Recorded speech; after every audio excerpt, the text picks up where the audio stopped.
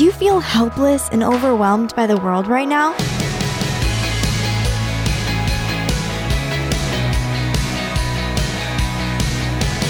Hi there, I'm Natty Anderson, and you're listening to Unlocked, your daily key to unlocking God's Word in your life. I'm pretty excited because today's Devo is a poem.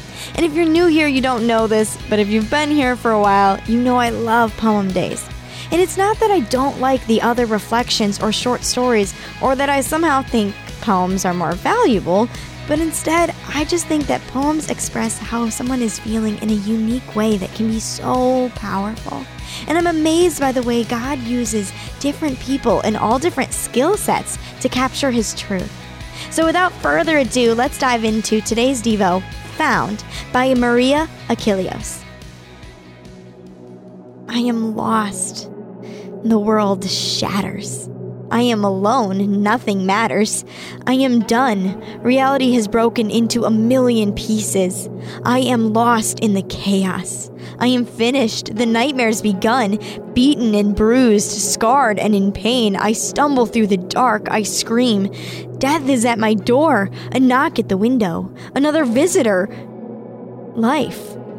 The light hovers outside. I invite him into my heart.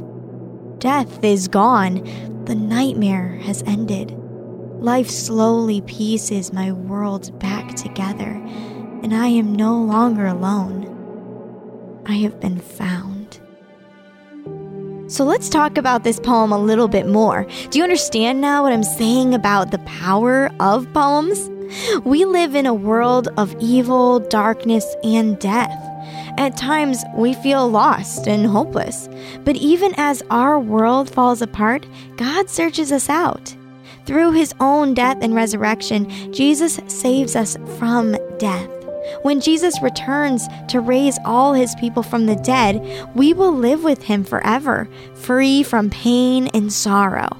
As we wait for that day, Jesus holds us close, and He takes all the broken and painful parts of our lives, working everything for good.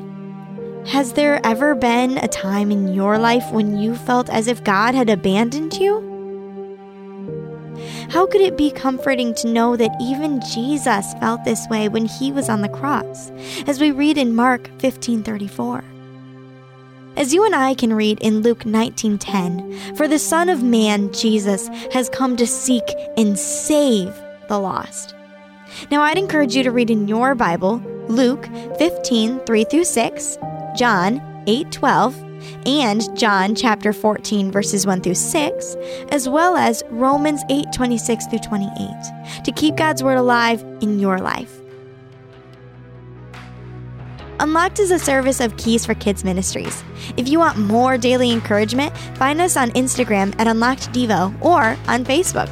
Also, be sure to check back for tomorrow's devotional about change. But until then, I'm Natty, encouraging you to live life unlocked, opening the door to God in your life.